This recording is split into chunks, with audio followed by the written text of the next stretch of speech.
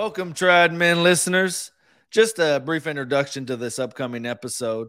I was blessed to be invited on the Quest for Faith channel, where I discuss my conversion from the Churches of Christ.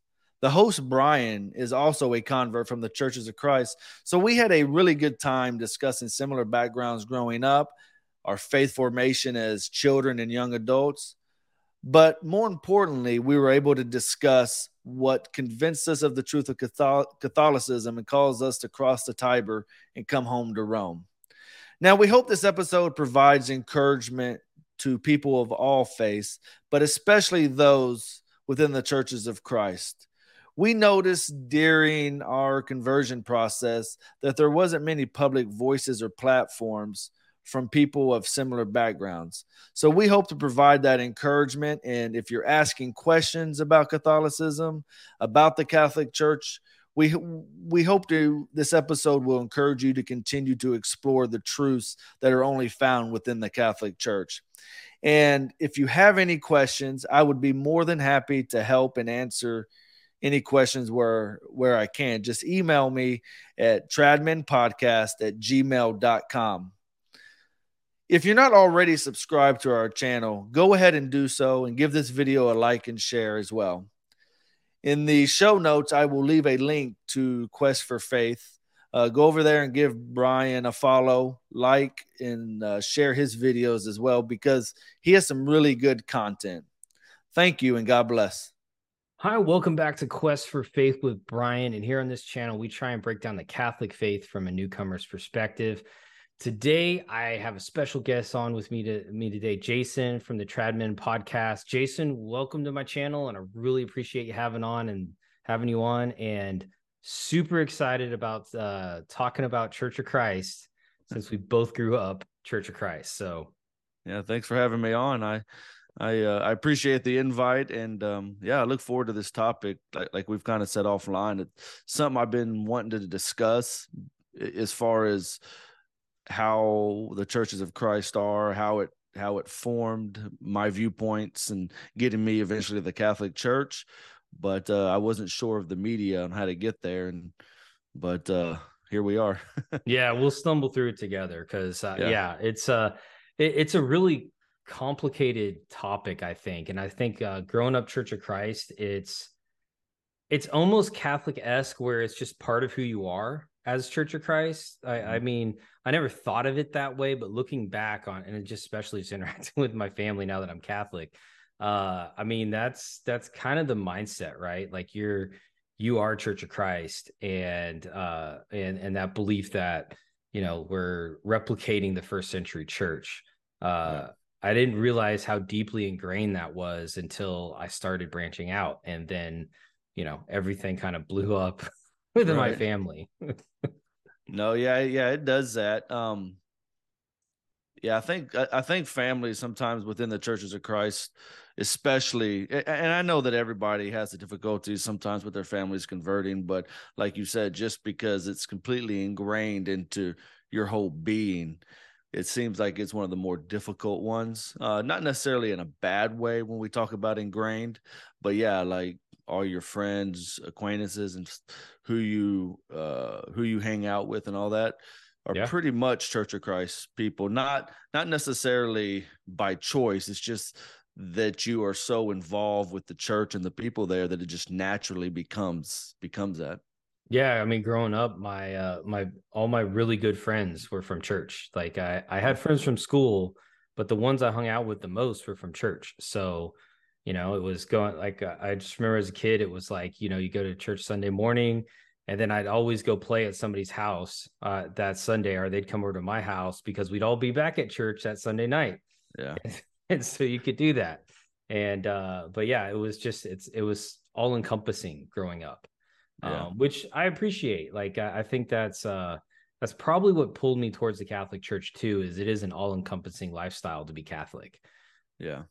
Well, and something that I tell people after my conversion is, I've got to the point where some really good friends that I've had for many years really don't interact with no more, not necessarily by my choice, but by their choice. And you've disappointed family members and whatnot. But I can truly see and in this instance where God has taken, but he has given back tenfold, because I have made extremely good friends within the Catholic Church, both from cradle Catholics and converts, that I am so thankful for. And I always view it as, yeah, I lost some people, some friends that, that you loved dearly and all that, but God is good, and he blessed me tenfold, I feel like.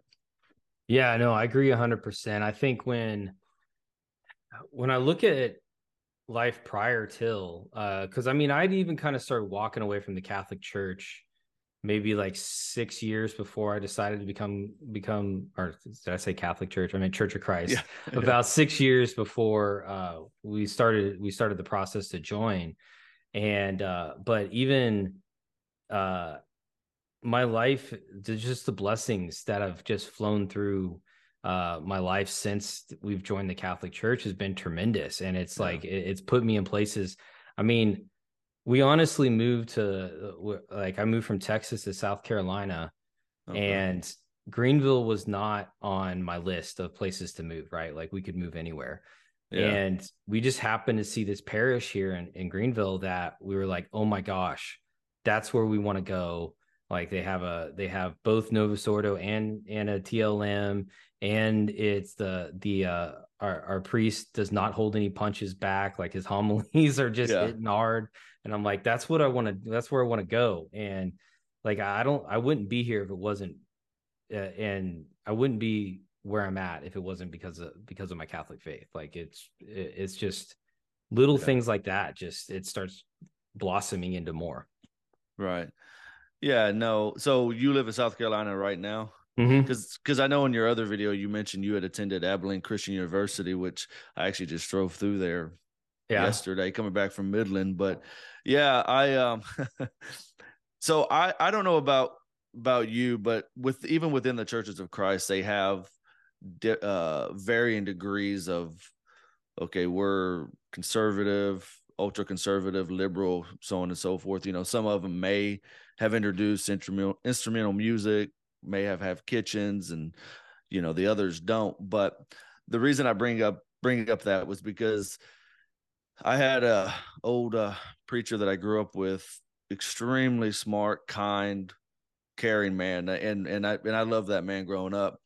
And but I do remember when I was in high school, he was talking about Abilene Christian University, and he had mentioned, I think when he was younger, he went there, but he said, I don't know any more about them. It seems like they've gotten a little bit more liberal through the years. And at the time, I wasn't exactly sure what he meant by that. But yeah, so I know there's Abilene Christian University, and a lot of the people that I know actually went to Florida College. You ever hear of Florida College in Temple Terrace? Yeah. So I have a cousin who's a preacher. He went there and all that. So, and I think even between those two schools, there's even a varying degree of what you would term liberal versus conservative church. Yeah. And is it Harding, or what's that one up in Arkansas? Yeah. Harding. Yeah. Where that one's like hardcore conservative, where I don't even think women are allowed to wear pants during the week. They have to wear dresses. Like, I mean, they go, but I mean, I graduated, gosh, coming up on 20 years ago now, from my undergrad when I was there. And to me, so I grew up in California, and California Church of Christ is not necessarily the same as Texas Church of Christ. Yeah. I mean, a big congregation there might be 300 people. So and then I moved to Dallas after school, and I'm like, I was at Princeton.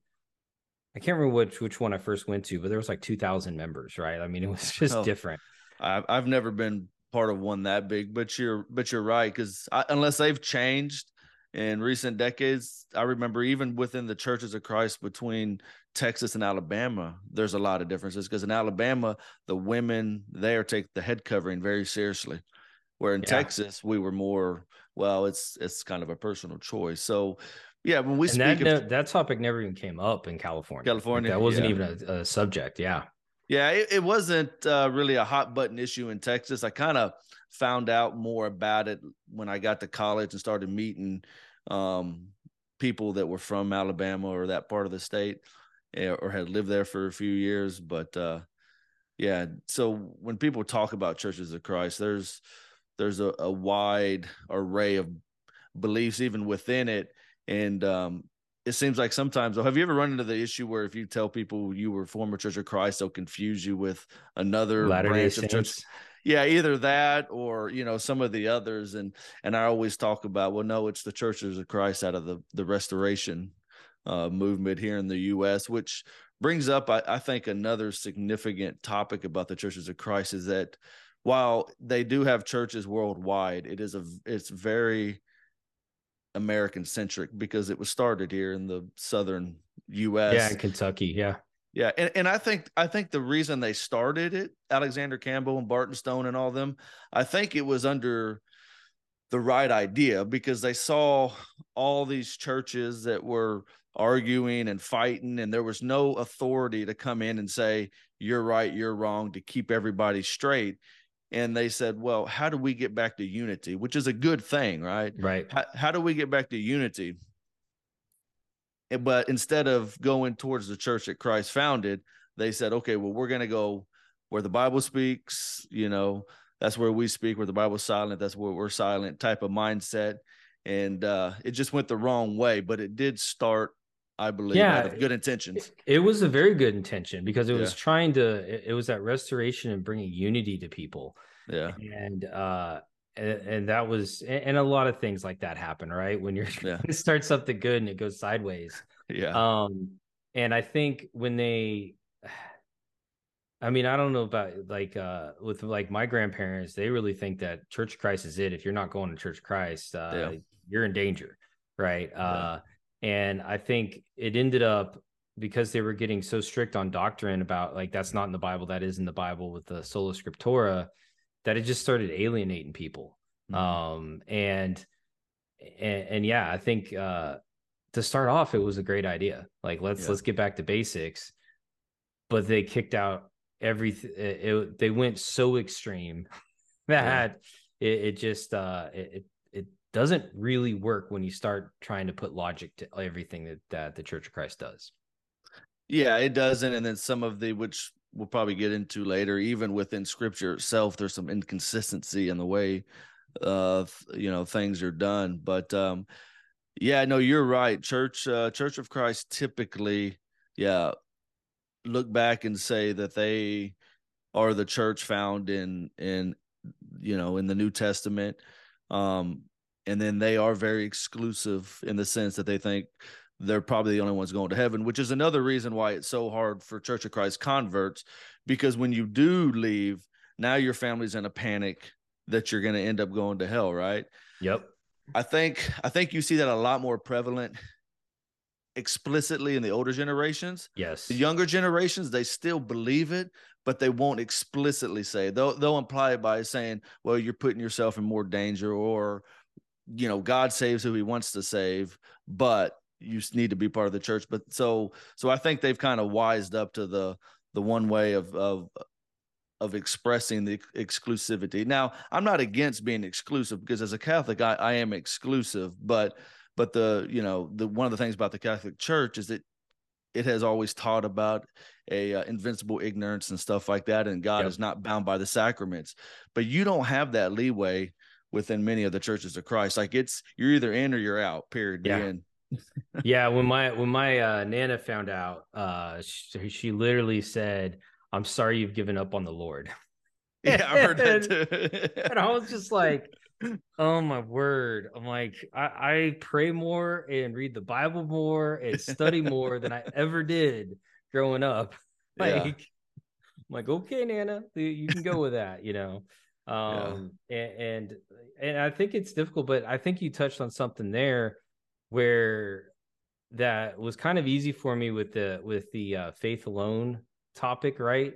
Because it's Church of Christ, it was a walk or a journey, and I don't ever remember anyone specifically saying like you can lose salvation, but that was the mindset, right? Like you had a walk of faith that you had to keep following Christ, and if you fell away, you could be in trouble.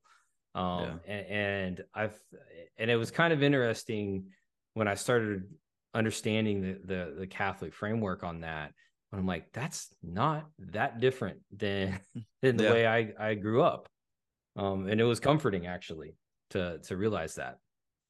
Yeah, no, you're definitely right, because the churches of Christ do reject faith alone. And yeah, I know within the group that I was in within the churches of Christ, we did talk about how a person can lose their salvation.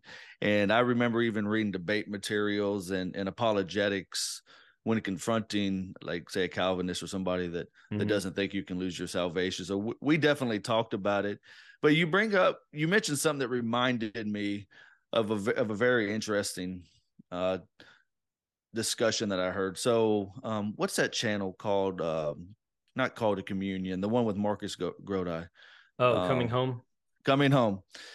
He had a round table, and I don't know if you've seen it. He had a round table with several ex Church of Christ ministers, yes, and a guy that ended up becoming a priest in the Church of Christ. And one of them made the comment, it's always stuck with me, saying that the churches of Christ, compared to many other Protestant sects, are so close to fundamental beliefs of the Catholic Church, and they're so much closer in many ways to the truth, that it is actually harder for them to leave, because they reject faith alone. They reject this idea of eternal security. They reject universalism.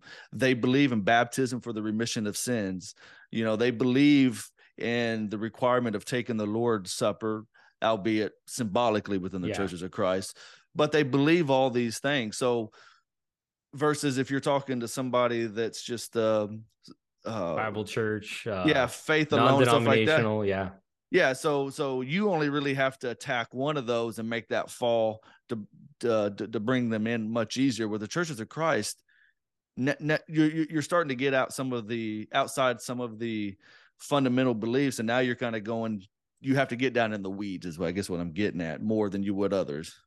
Yeah, and I think also they're how much they detest authority, church authority. Yeah. I think that's probably the biggest hurdle, I think, for anyone that's Church of Christ looking to become Catholic. I mean, that was after I figured out the real presence thing, and I was like, wow, the Catholic Church is right. For me, then it was diving in to try and figure out church authority, because then I knew, like, well, if I don't think there's the Pope's legit, then it's Orthodox, and if it's but if the Pope's legit, then I got to be Catholic. Right. And I think it's interesting because they put such an emphasis on electing elders, and yeah, I was part of that as an adult too. But I mean, I just remember all the meetings and people nominating people to be an elder, and then they'd they'd do a review cycle with scripture and trying to pick somebody. Yeah. And so there is this authority that the elders get to pick, but it's not past that. So, and that's where I think you get all these variations within the Church of Christ, because it's so it's each individual congregation has their own deal, because each individual congregation's elders kind of make decisions for the church. Yeah, they're very autonomous. So each church, each, like you were mentioning, each group of elders is over that church right there, and pretty much have final say in what happens in that church. Which, one of the things during my conversion is I had never picked up, and I can't tell you how many times I read it growing up and even into adulthood, because I converted. I'm 40 right now, so I converted back in 2018. Okay. So I was that, and so so we were was about my. the same time. So Okay. yeah, I was 2019 is when I started figuring all this stuff out, and I started RCIA in September 2019. Okay. So yeah. Yeah. And I'm 42, so yeah, about the same. So about the same. Well, I was just I had read Acts 15 with the Council of Jerusalem many, many times, and I had never picked up that, one, this is a council of the church, and two, this isn't, because I don't know about you, but I always had this idea growing up that when the church was forming in the first century, that if there was an issue, the apostles spoke and that was it. And granted, that did happen because they were inspired by God. Mm-hmm. But you also see an example, because the churches of Christ also are very big, that if it's in order for something to be valid, it has to be either an example in scripture, a command, or implied, right? Yeah. So when I read Acts chapter 15, I read about a debate among the church for the universal church, not for an autonomous groups of churches. It was for the universal church. It wasn't like the church on Fifth Avenue over here declared this, but the one on Fourth, their elders haven't really decided yet. This was a universal proclamation after a heated debate that you read in there. And as you go through history, you see these councils again and again, and Nicaea, so on and so forth, but Ephesus, and but you never saw that in the Church of Christ. No. And it was like, okay, well, if we are going to be the church in the Bible, then the churches of Christ must have councils, because there's an example of it, explicit example of it in the Bible, of this authority structure for the universal church. Yeah.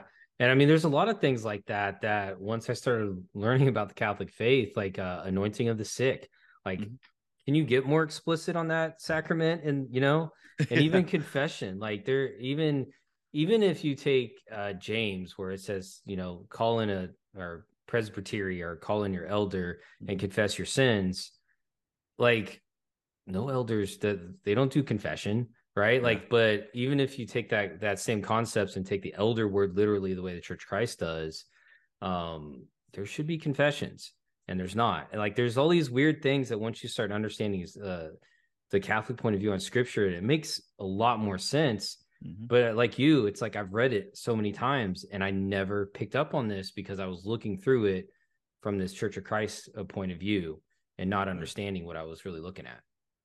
Yeah. And something that really opened my eye to scripture as well, as I was looking in the Catholic Church, and even today, because I love it immensely, is typology.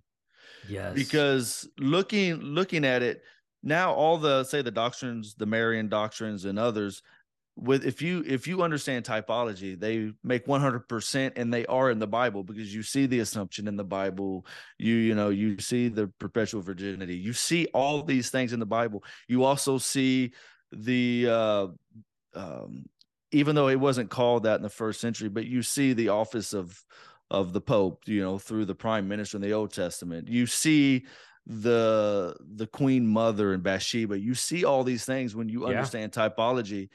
And it opened up scripture so much more for me, because Jesus, he says, he came to fulfill, not to destroy the old law, right? And I always kind of struggle with that, because I'm like, man, there's a stark cut, and it's like, okay, well, we need the Old Testament because it tells us our history and it helps us understand some of the New Testament, but everything, and then we're not too worried about. It's all about the New Testament, right? Mm-hmm. But you do that to your detriment, right? Yeah. I mean, you don't see the fullness of salvation history when you do it that way. And typology, because of the Catholic Church, really opened up the scriptures to me way more than I ever had in my life. Yeah, it makes it so much more understandable, and it makes it personal for me. I mean, especially when you're talking Mary, right, with being the new Eve and the new Ark. Yeah. I mean, when that stuff sunk in, I was like, wow, this is amazing. I cannot believe I've never noticed this before. And I just think it's like the love for scripture that Church of Christ has, it's just, and that I grew up with, it just deepened once I became Catholic. And for me, that love of scripture is really what was my kickoff to say, to start my journey towards the Catholic Church.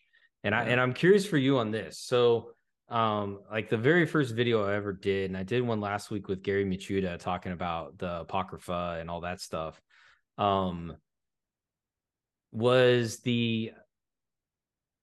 so when I learned that the Apocrypha wasn't taken out until the 1800s, as a Catholic child, Catholic Church of Christ, I can't even talk tonight. Sorry. As a Church of Christ, right? I know. as a good old Church of Christ boy, that like made my stomach hurt, like hearing that. I'm like, wait, the 1800s? Are you kidding me? Like Yeah. that doesn't sit right. I thought Martin Luther took it out in the 1500s, and then learning that no, it was just there was these Bible committees that took out the Apocrypha, and especially in the United States, like that made me just I was actually furious about it because my love for scripture with growing up Church of Christ, I was like, why did this happen? And it led me to Luther and start picking Luther apart. But when you was that a topic that you had to wrestle with at all with adding these 7 books back in, or was it just kind of like everything else makes sense, so that makes sense too? So there was other driving forces that pushed me to the Catholic Church, but like you, I was very shocked. And it may have been in Gary's book, Why Catholic Why Catholic Bibles Are books are, Bigger, yeah, or Why the Catholic yeah, Bible is Bigger. Yeah. yeah, Very good book if somebody hasn't read that, even Catholic, Protestant, whatever, just check it out. But I know that I was very surprised too when, yeah, you even had a Protestant, I think Episcopal priest in the early 1900s saying, why are we taking these books out? We don't yeah, have a full view of scripture. And then you come to find out that, what was it, the American Bible Institute or whatever, decided to go ahead and not include the deuterocanonical books because it was cheaper and they were able to be more profitable by taking them out because they save on ink and paper. yeah. And that really blew me away because I was like, that's pretty bad thing to do. Right. and and I know, so I know all the apologetics against what they would call the apocrypha, because that's what I used to call it, right? They said, well, they teach things that aren't in the Bible. Well, common sense would So tell you you, yeah, took them out. if you take it out, yeah, it's not in the Bible. It's kind of like Martin Luther or what was that early first century heretic? Marcion? Is it Marcion? It's like Marcion. But anyway, where he's wanting to take out a lot of because he was very, I believe, Pauline. So he was wanting to take out a lot of the old Jewish references and all that. So yeah, you take it out. Of course, it's not in the Bible. Right. But I remember the first time I read the book of Tobit, it actually strengthened. This was after my conversion. It actually strengthened my Catholic faith because you see the intercession of the angels, you see almsgiving, you see care for the dead, you see all these things that the Catholic Church teaches. And it's like, well, yes, if you don't believe in these things, of course you're going to say that Tobit doesn't belong. Yeah.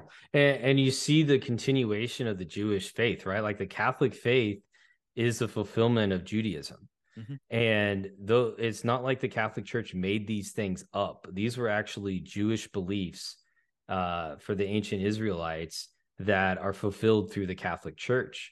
And you get that when you start reading Tobit, when you read Second Maccabees, when they pray for those soldiers that have died because they had idols on them. Yeah. Like you get all that stuff, and you're like, wow, that this wasn't made up. Like this was already in scripture, and we just didn't know it was there because it was somebody decided to take it out because it was cheaper. Yeah, basically. You Yeah, know. because with the older generation in the churches of Christ, and the reason I speak about that because I grew up with my grandparents, so I went to an older church, so with a lot of older Mm-hmm. people, and there's a lot of them that they weren't King James onlyist or anything like that, but that was usually the favored translation. Yep. And then come to find out, the King James Bible originally had these books in them. Yeah. So And so even in the forward at the front of the King James Bible when it was originally published, that the guys that made it, they actually say this isn't a translation from Greek and Hebrew. Look to the Catholic Church; they're the experts in that. does it really? Yeah, it gives a I shout didn't. out to the Catholic Church saying that's not we're just making a Bible here in English. Like Yeah. that's not what we're doing. You need to look to the Catholic Church because they're better at translating it from older languages. And I well, was like, what? Well, you mentioned that, and it reminds me of this might have been third or fourth on my list of importance. But okay, well, how do we know what books of the Bible belong? And I Mhm. and I would always ask that. And the answer is, well, God providentially gave us these books. Okay, I agree. I 100% agree with that. How, though, did he do that? And we never really got an answer. And just for sake of ease, you just kind of take it for granted, assume, okay, well, everything's good, and you move on, right? Yep. Well, as I got older, I couldn't do that no more. I couldn't be ahistorical. I couldn't ignore history, right? So I said, well, how did we get these books? And then I came to the conclusion at one point in my life, after talking to some people, well, God uses evil for good. So maybe God used the Catholic Church councils to give us the Bible, and then that's what we're canonized, and that's what we've got. But then you start thinking, okay, but what other things am I supposed to be listening to? Let's just say, for sake of argument, the Catholic Church isn't the church, but we're using their authority to say these are the books. And even then, we're still rejecting some of them. But we're believing their authority for this, the books of the Bible. How do I differentiate what other areas of authority I need to be listening to? And it just sounds like confusion. And then you remember Scripture says God is not the author of confusion. Yeah. And it's like, okay, well, I have to know my salvation depends on this. If I believe in sola scriptura, my salvation depends on that I have got the right books. And how do I know that? And I can't know that without the Catholic Church, because I came to the conclusion, God providentially, through the Holy Spirit, through the Catholic Church, gave us the books that belong in the Bible. Yeah, 100%. And that was my critique with Luther, right? I mean, you had, and I asked Gary this too when he was on my when he was on my show. Like, was there any big push to take books out of the Bible prior to Luther? And he's like, there's some small ones, but nothing like, that's really hits the Richter scale. There's people that wanted to add in stuff like, the Dead Sea Scrolls, that type of stuff. But it's like God gave this wisdom through the Holy Spirit, right, to the Catholic Church to create this Bible for us, and put it together. And praise be to God for that. And then to just say the scary thing is when you follow to your conclusion, right, with Martin Luther and creating the Apocrypha, you don't agree with something that's in the Bible, so you're going to take it out. Yeah. Like, where does that, there's stuff in there I wish I didn't have to agree with, right? Like, there's plenty of verses I go, oh, why? Okay, yeah, I got to accept, and where does that leave you, right? Like, what is, if we keep going down this rabbit hole, and what happens if, say, in another 50 years, the Protestants have this other big flare up and they start taking other verses out and some of them already do that, like reword things. And then you're looking at a completely watered down faith.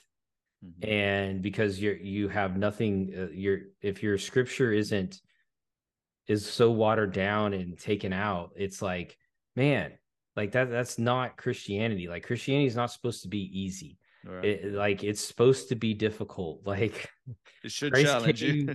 Christ came to have families fight amongst each other. Like, he says that. Like, it's not, which is totally a comforting verse to read. Once I started, I go, okay, this is scriptural.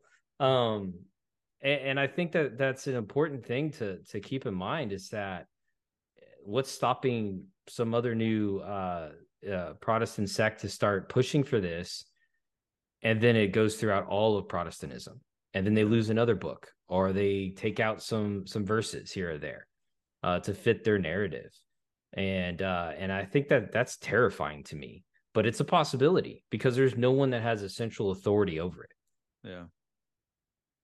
Yeah, no, you're right, and I think there would be many groups, and Luther himself.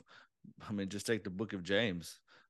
They want to get rid of that because it directly goes against faith alone. And like the saying goes, the only time you see faith alone in the Bible is when it's next to each other. Yeah. Yeah. You were not saved by faith alone. Right. But yeah, so no, I agree with you. It's not a promising prospect when you really start thinking about it. Yeah, it's a little bit terrifying. So when we're thinking Church of Christ, and we've kind of talked about this with how each church is separate, and um, there is church shopping amongst Church of Christ, right? Because you go to one and you're like, oh, this is where we want to go. It's just a local Church of Christ. And then you start going and you go, I don't know about this one. And then you go to the one across town. Did that ever start like because that started bothering me, and that's kind of actually what led me to start looking outside the Church of Christ, and oddly enough, in Abilene, right, which is like the hub of Texas Church of Christ with Abilene Christian University there. Um, it was something that really bothered me because I'd go to like one of their big progressive churches and then they have women up doing announcements. And I'm like, Yeah. whoa, what's going on here? And then I'd go to a conservative one and my wife, who grew up Methodist, would be angry about whatever the preacher was preaching. And it's like, okay, let's see if we can find a middle ground here. And, but that was something that bothered me because there again, that no authority thing. Is that something that later on in life did that bother you at all later on in life, or was it No, I something you mean, wrestled with?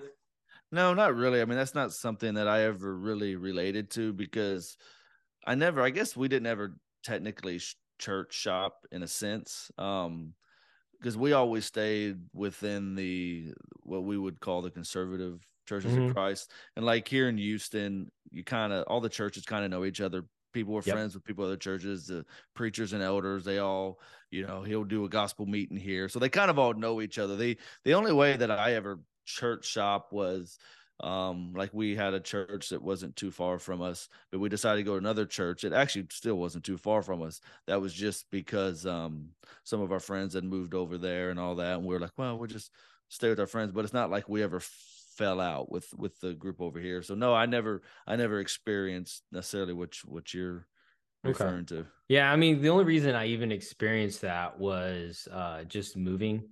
So because my wife and I got married when we were in Dallas, and then we moved back to Abilene for me to get my master's. And so then there's 20 plus Church of Christ in this town, and it's 100,000 people, right? Like, yeah, there's you would, and that was the thing. I was like, there's plenty to pick from. We're gonna find one that works for us. Yeah. And it just never happened. And it was frustrating over like a 2-year period where it was just like putting a band-aid on, like, we'll go to this one this Sunday and we'll go to this, like, it just kind of was, I don't know. It was a mess. And it made me realize like there's zero, even though everyone's supposed to be about the same, there's zero unity in this. And like that bugged me a little bit. So, well, you do actually remind me of one of the thoughts that I had in the Churches of Christ, because you're right. Somebody will start a church over something completely petty, not even doctrinal. It'll be something petty. I mean, the two people's wives may not get along. Well, all of a sudden they're starting a new church. And I remember I used to ask the questions in the Bible classes and stuff like that, because I was like, when I read St. Paul, of course I didn't say St. Paul all the time, but I said when I read St. Paul, you almost see in his letters calling people obviously on the doctrinal issues that they are lacking in to get those straight, but he's also telling them, look, you have all these differences, who cares, unite together. And he doesn't say, oh well, you don't like, you're not getting along with this person, we'll just start 2 separate churches down the road. You don't see that in scripture. You see Paul call for unity among the brethren. In Churches of Christ, people were literally split over the dumbest things. Yeah, I was at a church in 6th grade, I want to say, that we had gone to for a number of years. And it split over the order of worship. I believe it. Like, I don't remember I was 6, so I was like, what, 12, 11. So at the time, I didn't really care. I was like, why aren't we going there again? But all of our friends went to this other Church of Christ, and so it was fine. Like, I didn't care. It was fine. Yeah. But I remember that happening, and I'm like, what is going on? And it was just kind of this weird deal that you see happen, and you would hope it wouldn't. Yeah. But I mean, I think that's the thing when like one of the first comments my mom said when I told her that we were going to become Catholic is she made like a pedophile joke. Yeah. And then she kind of pulled back and was like, well, at least you're going to church. I'm like, all right, thanks, Mom. And but it's like all churches are broken because we're made of people, right? Like I had in high school, the Church of Christ I was going to in Thousand Oaks, our preacher quit because he came out gay. Like, Oh, really? and he had a wife and 5 boys, and like he was in his 40s. Like it wasn't like it was he was a young preacher or anything like that. And like there was another Church of Christ preacher that we had that was a startup, and we didn't have a building yet, and so we were at a school that we were they were letting us use their auditorium. And by the time we picked that church that eventually split, my dad found out through the grapevine that he had just rejected even being a Christian right after that, and wouldn't even admit that he ever preached. and so like when you talk about and where I'm going with this is especially Church of Christ and Protestants in general want to point holes at the Catholic Church and say, hey, there's all these issues in there. And I'm like, show me a group of people that doesn't have issues. Yeah. Like I saw that a ton growing up, and it's a people thing. It's not a God thing. And I don't know. It's just kind of one of those things that's always kind of stuck with me going through this process and hearing people slam the Catholic Church, which the stuff that's come out is awful and should be is horrible. But it's not only a Catholic issue. Right. And I think that was one of those things that when that clicked, I was like, oh, I'm cool. Like I can join this church. Like the Catholic Church is the right way to go. Yeah, you're right. The Catholic Church is not unlike other groups. You have your bad actors, you have your bad lay people, you have your bad clergy, so on and so forth. But I always think about the Old Testament. The Kingdom of Israel had a lot of bad actors, had terrible and wicked leaders at some points in their history, but they never ceased to be God's people. Yep. And that's how some of the grave evil that's happened among people within the Catholic Church, that's how I view it, that just because you have bad actors within the church does not all of a sudden mean that the church as a whole is no longer the bride of Christ and whatnot. We are still God's people within the Catholic Church. We talk about the Catholic Church being a fulfillment of the Old Testament. Well, yeah, we are the good and the bad in that sense, because we do have humans in the church, and we are going to fall. We're fallen nature. I mean, if we didn't have this fallen nature, then the world would be perfect, right? We wouldn't even be talking about this. But the reality is that man has his struggles on his own, and there are also people out there that are just, I don't know, downright evil, I guess, if you want to say. Right. Yeah, no, I agree with you completely. And that's just the state of humanity. Yeah. You know, and so you said you started your conversion, you came in the church in 2018, you said? Yeah, so I started going to RCIA. So we moved back to Texas from Wyoming in January of 2018. I started RCIA either February or March of that year. So what was the push to initially make because for me as Church of Christ, to have the Catholic Church pop up on my radar actually made me sick to my stomach. Like, I don't know about you, but for me, when I realized that I had to do it, I was scared, and I was not actually happy about it, like at first.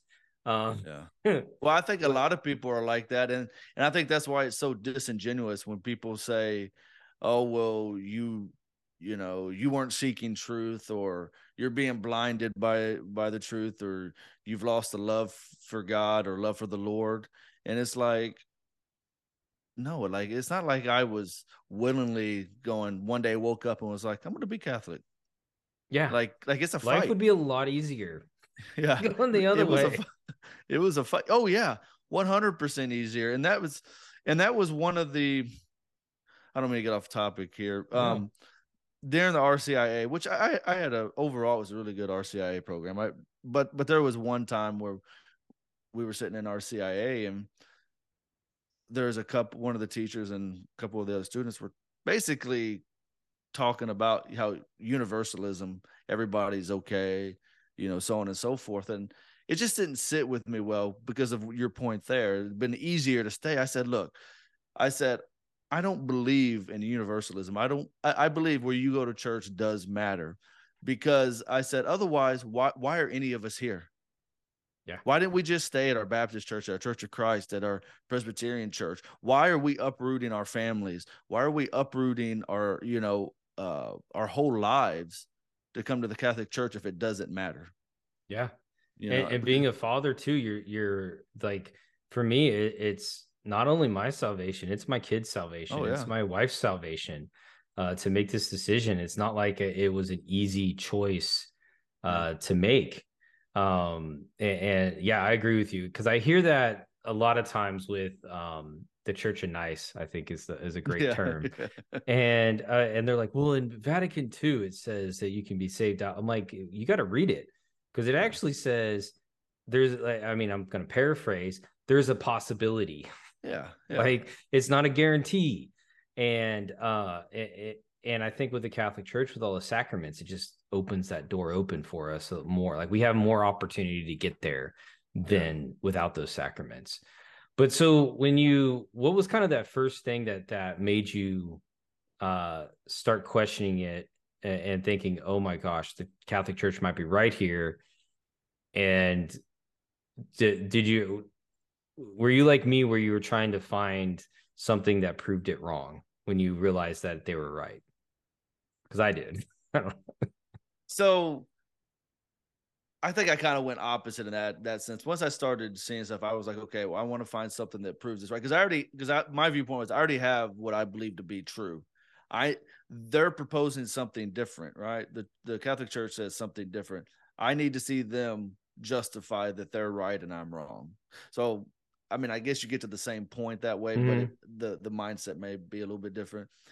But we talked about authority. That was one of the driving forces, and not being ahistorical, not just ignoring 2,000 years of history and poof, the Churches of Christ were there in the first century. Then all of a sudden, they disappeared for 1,800 years or 1,700 years. Yeah, and here they are. But I tell you, the one thing that drove me the most into the Catholic Church was the Bread of Life discourse in John 6. Yes. And I tell you why. I hope my grandma doesn't listen to this, because I love my grandma so much, and she's already heartbroken that we're Catholic anyway.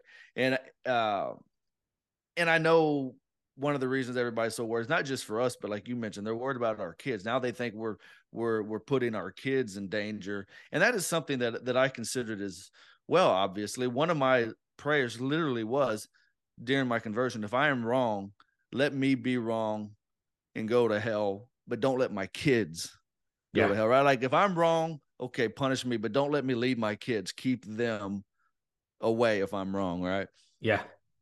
But anyway, so when we were younger growing up and they would do the weekly communion, they would always say, when they would say the prayer and give thanks for the bread and the well, we shouldn't say wine, the grape juice or the blood, the body and the blood, they would always say, this is an emblem, or this is a symbol, or whatever. My grandma always made the comment that she was uncomfortable with that terminology, because she's like, that's not what Jesus says, though. And she used to make those comments. So she's like, so in some ways she was like, I don't know how or what, but there's a spiritual aspect to this that she just didn't grasp, right? Yeah. Like, couldn't put together with the theology of the Churches of Christ, rightfully so. And so as I got older, and I started, after I was baptized 12, 13, and I started helping on the Lord's Supper on Sundays, or communion, whatever you want to call it. And when it was my turn to pray, I would always just say the words that Jesus said. And some people would have an issue with that. They say, well, no, you can't say this is my body, or, this is his blood, or whatever, because they said that's not wrong. That's Catholic doctrine. And I remember my responses would be, look, I'm just quoting Jesus. Right. That's all I'm doing. So I ignored that for many years. And then I don't know what it was or what spurred me to start thinking about it again in a real deep way. But I started looking at it, and I said, look, when you read it, it's very plainly obvious that Jesus is not speaking symbolically, right? And I know the apologetics within the church, people will say, well, yeah, because every time he would speak symbolically and people were confused, he would say, hey, wait a second, you guys don't understand. Let me explain it to you. Right. But he never does that with this. And that was something that I even noticed as Church of Christ. I said, he just says what he says. Yep. And then in chapter 7, he's got to run for his life. It's at the beginning of chapter 7. It says he had to flee the area or region because they were going to kill him. Yeah. Like he tripled or quadrupled down, I think, actually by the end of the chapter. And that was a huge thing for me too, because before we joined, we were going to a Methodist church. It's kind of where we had settled, just kind of the Band-Aid of faith, right? Like we need to. I still think I need to go to church, but I can't go to Church of Christ. Like, what am I going to do? Okay, this Methodist church works for both of us. But the reverence that I had growing up for communion, like, and I hated I had to wait till I was baptized, right? Like that. Yeah. Methodist church doesn't do that. Like you don't have to be baptized to go up for communion. And that would anger me when that would happen. And I'm like, they're not baptized. And then I wouldn't let my kids, with my older son, I'm like, don't take it. He's like, but I can. I'm like, you're not baptized. Don't take it. And and I'm like, I just knew that was wrong. And when I learned that, that was shocking. I think my wife's the one that pointed that out to me. She was doing a study on John for Lent that year, and she pulled me into the kitchen, and while she was cooking, she's like, you need to listen to this. And I think it was Father Mike Schmitz was doing a talk on John 6. I love Father Mike Schmitz. Yeah, he's great. And he did this, like, it was 45 minutes, and I'm just standing there in the kitchen while she's cooking, listening to this thing. Like, I've never heard anyone talk about it like this. Like, what in the world? Yeah. I'm like, this is huge. And like, I hadn't even fully, at this point, I hadn't even fully decided the Catholic Church was it yet. I was still debating with Luther. But then you start looking in church history, you talk about, like, the first century church. And when I start reading the first century church Christians right after the apostles, they're Catholic. Like, you read St. Ignatius of Antioch, and because right after I think the next week I read him and paraphrasing, but he's like, hey, if you don't believe it's the real it's Jesus's body and blood, you're not Christian. Right. And I'm like, what is this? Like, this is crazy. Right. And that just blew my mind.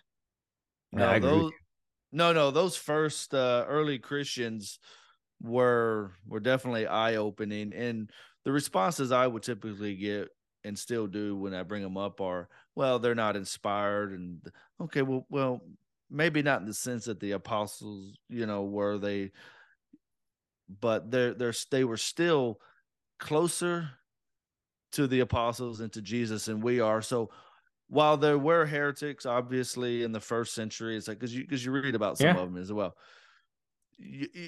You're going to be hard pressed to show that just about every writing of every early Christian was wrong, and that none of what you would deem the churches of Christ, they didn't do any writings, right? And I mean, you read Justin Martyr, right? He explains the Mass very closely what the Mass is. Yeah, what the Mass is today. He talks about, I believe it's him, and you might correct me if I'm wrong. Yeah, it is him. Where he mentions, like, when they do the Eucharist, the unbaptized are not allowed to.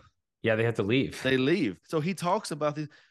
Never once in my life did I ever hear or see anything like that, because of course we ignored them. But you do that to your detriment. Detriment. Yeah. Yeah.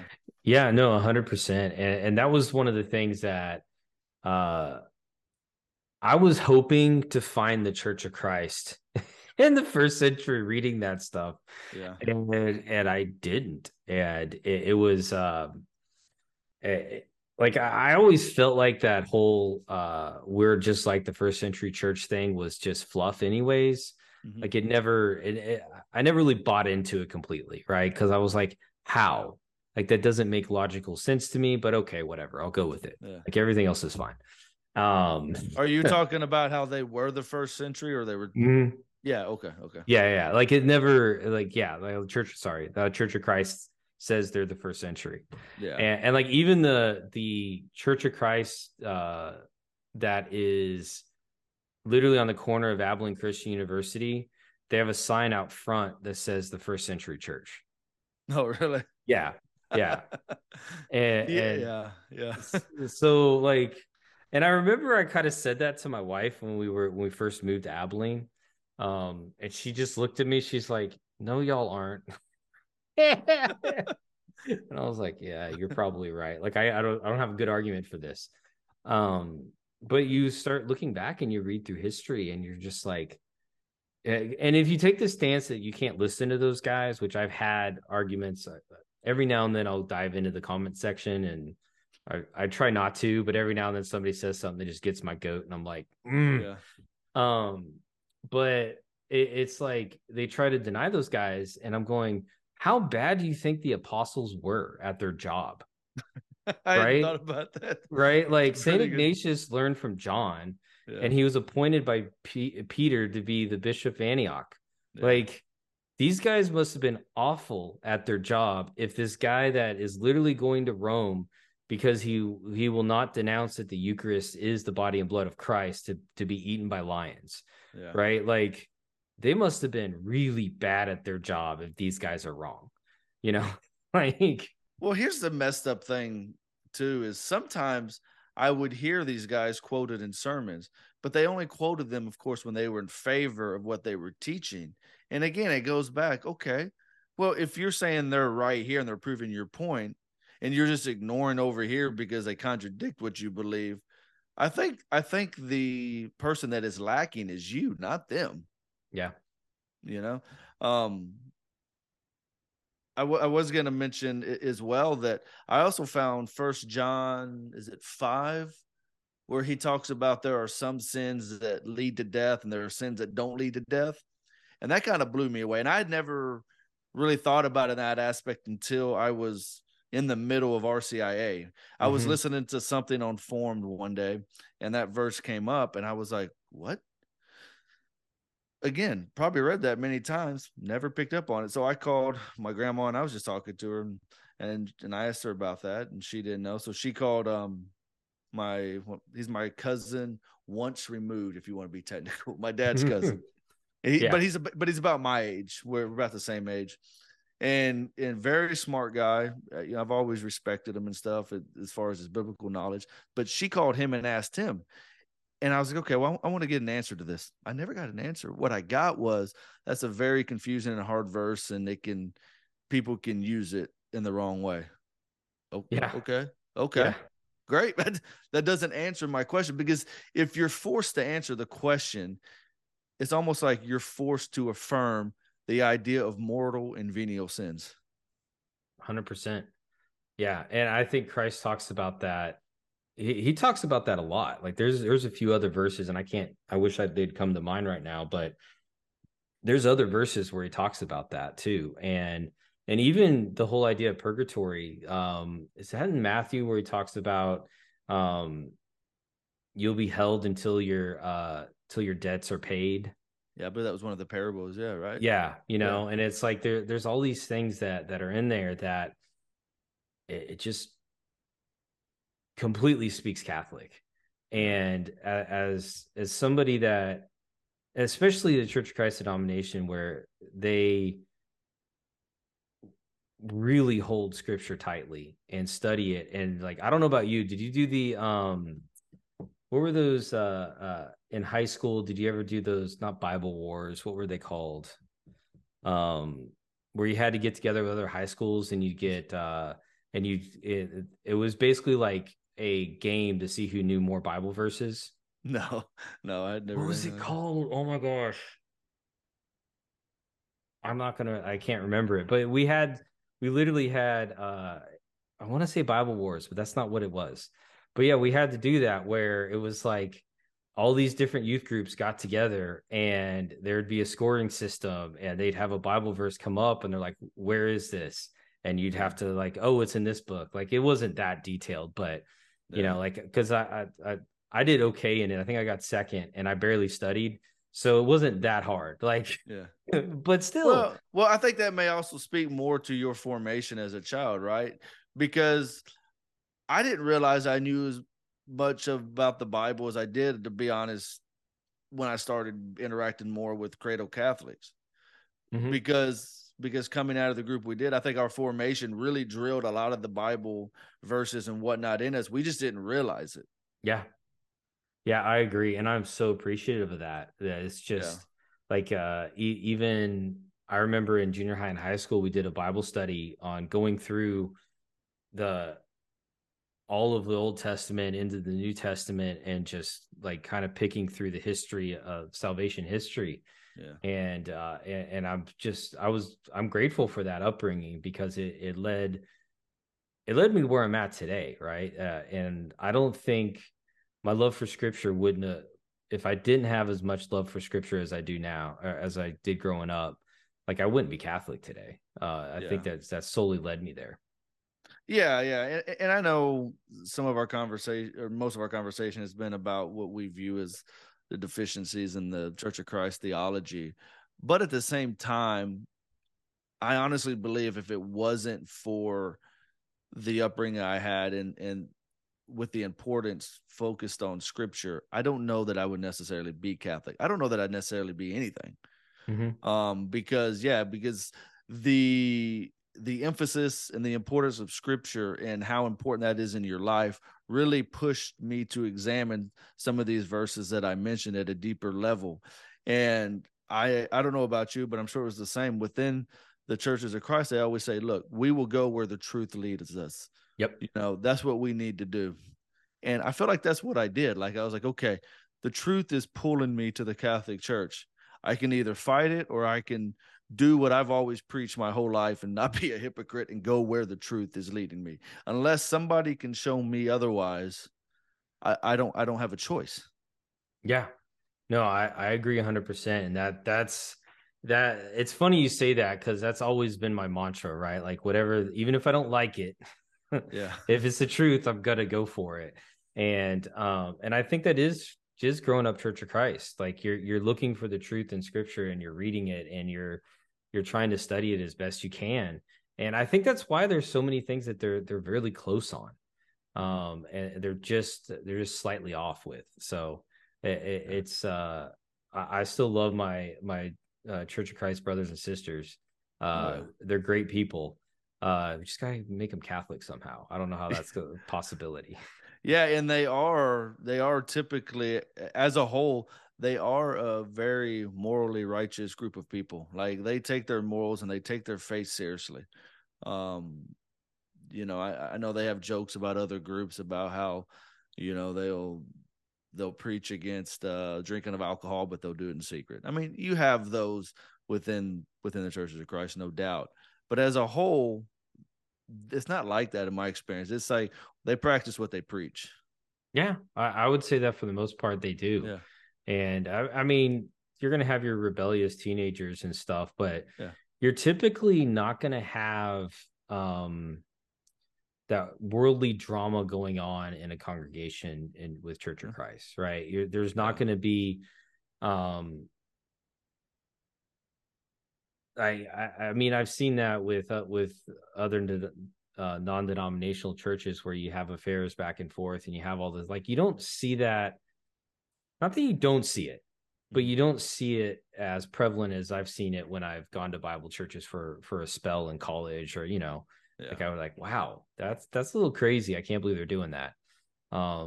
They are pretty morally upright people, and they do try and practice what they preach. I agree with that 100%. if I may, I was going to share kind of a funny story. Well, it's funny to me at least. So back in 2017 when we were in Wyoming, right? I made I actually had an appointment for a vasectomy, right? Because we were at 4 kids. We're like, okay, we're done, or at least my wife was like, okay, I think I'm we're done. done. Yeah. So I had the schedule. I had it scheduled, and the day of the day before the operation, I called the doctor. To be quite honest, I was kind of scared. I was like, "Yeah, doc, this ain't gonna work for me. I'll call you back later." And but I had made the joke to my wife. I said, nah, I don't think I'm gonna do it. She goes, why not? And I said, well, the Catholic Church says that it's a sin. And she goes, but we ain't Catholic. About a year later, we're Catholic. And she will tell you now that since we become Catholic, we have two boys. So we had 4 at the time. Now we have 6, and we can't imagine our lives without them. Yeah. And when you look at the stockings, you'll see all their names, but then you can tell when we became Catholic because now all of a sudden here's 2 saint names. That is wonderful. Yeah, no, Yeah. that's a funny story. And Yeah. I think it was God already whispering at you, like, hey, you don't know what I got planned for you. Yeah. It's coming. Well, if you don't mind me asking, when you decided to convert, how was your wife? Because I know I was kind of nervous, to be honest, to go the first time because I drove by the Catholic. I still drive by it every day from home to the office. And she was like, well, I'll go with you just as support, but I don't, I'm not necessarily on board with what you're doing right now. I said, okay. Well, she went in there and I got everything set up for our CIA to start attending. And there were some Sundays and Wednesdays where she would go to church and I was still trying to figure out what I was going to do with myself, right? Mm-hmm. And people started asking her, like, where's Jason? And she was like, oh, she didn't want to lie, but she was like, oh, you have to talk to him. Yeah. About where he is, which is fine. I mean, it didn't bother me at all. And so I was sitting here as I'm through the RCIA process. I'm sitting here wondering, how is this going to work? Like, if I'm Catholic and she's not, excuse me, and she's not, what's going to happen with our church, our children? Is it going to mess up our family? Well, come June or July that same year, she starts RCIA because she was reading all the same, well, not all, but she was reading a lot of the same stuff I was reading. And if she wasn't, I would always go, hey, check this out. And she was kind of like me. Well, I don't know how to counter that argument. And so thankfully, by the grace of God, we came into the church together in November of 2018 on Feast of Christ the King. Awesome. And but yeah, so we actually had a pretty good experience through that. I was just wondering how your wife took it that you were becoming Catholic. My wife grown up Methodist, so she's a PK kid. So her dad was a Methodist preacher. Her grandfather was a Methodist preacher. Both grandfathers were actually. No, one of her grandfathers was a Nazarene preacher. So but she always had like a positive view on Catholicism. It wasn't something that she grew up not liking. Yeah. And I think for her, because when we decided to stop going to the Methodist church with the whole gay marriage debacle that's happening with them right now and why they're splitting, I think in her mind, she was already thinking the Catholic Church was probably where we needed to go, but she was letting me do my research on it. And because you know how your wife just slightly influences you all the time, because she'd have the Ascension Presents videos playing while she was cooking or something like that. Yeah. And I'd walk in and I'm like, is that a Catholic priest? And she's like, yeah. I'm like, I totally agree with everything he just said. Like, and so I think she was pretty on board with it. And so, cause we started RCA at the same time, I think she was actually kind of shocked when I came in my office, when I finally was sure about the papacy. And I said, we need to be Catholic. And she said she was actually shocked, because she's like, I didn't ever think that this would ever happen. And so she was on board with it. I think Later on, though, there was some difficulty because she had been married, like, I don't know, in 20 years before at this point, I think, by the time we're joining the Catholic Church. And so she had to go through the annulment process, and that was really difficult for her. And we were actually talking about it the other day because I did a video on that, and somebody had commented, like, I don't know if I'm going to do it because the paperwork's so bad. And and and to her, I think if it wasn't for me, she wouldn't have continued, because that was such a painful experience to go through with the annulment process. And I asked her that this week, actually, and she said, yeah, I probably would have stopped and not gone through with it if it hadn't been for you and the boys wanting to go. But as far as, it was great that we were kind of discovering this stuff at the same time, because that John 6 with the bread of life discourse was what really made her go. I think at that point she'd already made her choice, and that was in March or so, like, and it took me till July of literally every free moment I had not working, I was doing research on this stuff, trying to figure it all out. So I was pretty blessed in that sense, that we were able to join RC at the same time and kind of go through everything and throw things back and forth at each other and figure it out. Yeah, no, that's awesome. I just remember, like you, I was so consumed with it. Like, I'm glad Formed was free, because I'd be broke if it wasn't. I consumed so much of that driving, and just ordering book after book, trying to figure the whole thing out. But yeah, it was, like I said, I'm thankful that everything worked out the way it did with my wife, because I was kind of dreading some of the stories you hear about spouses when they convert. But I tell you one thing that really, me too, but even especially my wife, that really convinced her, was the way the Catholic church teaches about the sacrament of marriage, and then theology of the body, Humanae Vitae, and stuff like that, were very, and they were very eye-opening to me as well. But I think to her, they were like, she was like, this is absolutely amazing. And see, that's another thing. The churches of Christ take marriage very seriously as well. So it's not like they're one of the ones that say, oh, well, you can divorce and remarry. They are very much against divorce. And remarriage. So they hold marriage in a high esteem. But when she started reading theology of the body, Humanae Vitae, Cassie Canubi, started reading just the catechism on it, they have an even higher level of appreciation and teachings on marriage. And some of those, even, I'm not saying we necessarily had a bad marriage or anything, but it seems like when we started following the church's teachings on marriage and stuff like that, our marriage became even better. So I think that was also convincing to her, because she saw the fruits of that. Oh, I agree 100%. And I think it's funny because we both, even though, like, her situation was one of those, like, I've joked with her that they could literally make a what's that, not Hallmark, I don't know, like, drama movie about her first marriage, because it was only 9 months, and it was this crazy thing where this guy's like going to church with her every Sunday, that as soon as they get married, he's like, I don't actually believe in God, I don't want to have kids, like, I don't believe in any of this stuff. And it went south on the honeymoon, right? It was like, this guy was crazy. Because she didn't believe in divorce either, but it was kind of one of those life or death things where even a therapist, after they had a meeting, called her and was like, you need to leave him because he's going to kill you. Yeah. And so she's like, okay, I'm leaving.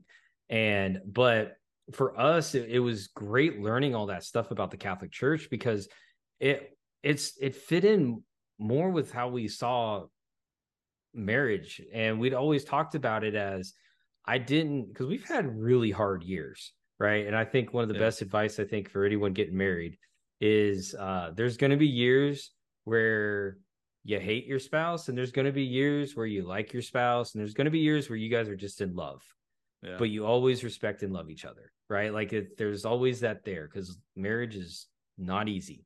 No. But it was a commitment that we made with each other to God, right? And that just so in lines with Catholic teachings. and just even the roles between the spouse and the husband, with the Catholic teaching is just so beautifully biblical. It's I think it has enhanced our marriage. And it made, even on contraceptives, like we've never believed in using contraceptives. I just think it is this beautiful fulfillment of it does make your marriage better. I'll say that 100%. Yeah, I agree with you. Yeah, it definitely does, and it's not a foolproof plan, obviously, because like you said, I mean, your marriage is ups and downs, but it makes those downs a lot easier. Yeah, it does 100%. It does. Yeah. So awesome. I think we've been talking for over an hour now, so I can keep talking about this, but I would love to have you on again, and we can shoot through more Church of Christ stuff. And I think it's great to meet another convert that's Church of Christ, because it's rare to meet one.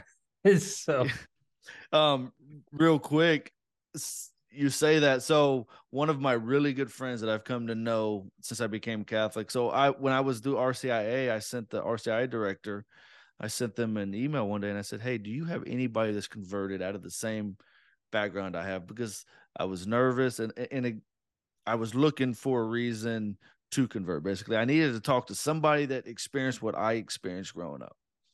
She goes, "I got somebody for you." Now, he wasn't in Churches of Christ, but he was part of the Christian church, which came out of the same movement, a lot of the same general core beliefs, right? And he was actually a preacher for a missionary for the Christian church. So he grew up going through Africa, went to missionaries in Africa as an adult as well. And so I got in touch with him, and yeah, you're right. It's very nice meeting other converts, because I think it kind of reaffirms the right decision. You're like, okay, I'm not crazy. Yeah. Yeah. And you mentioned the Coming Home Network. Like, I watched that panel that you were talking about with Marcus Grodi. Yeah. And all of everyone they had on those panels, I think I'd watched their individual conversion stories. And if any of them had written a book, I was like, I need to buy this book. Yeah. Like, I think one of them, Christ in His Fullness. Bruce Sullivan. Bruce Sullivan. Yeah. Yeah. And like, his book was great for me to read, because it was just like, I'm not crazy. So it was definitely it's definitely helpful. But yeah, I've really enjoyed this conversation. This has been a lot of fun. Yeah, same here. Like I said, I appreciate you having me on. We'll have to maybe we can pick up further, deeper discussions if we want, and bring you on my channel as well. I'd love to. So yeah, just let me know when you want to, and I'm on. So this is great. All right. Yeah. Awesome. Thanks. You have a good one. All right. All right. You too.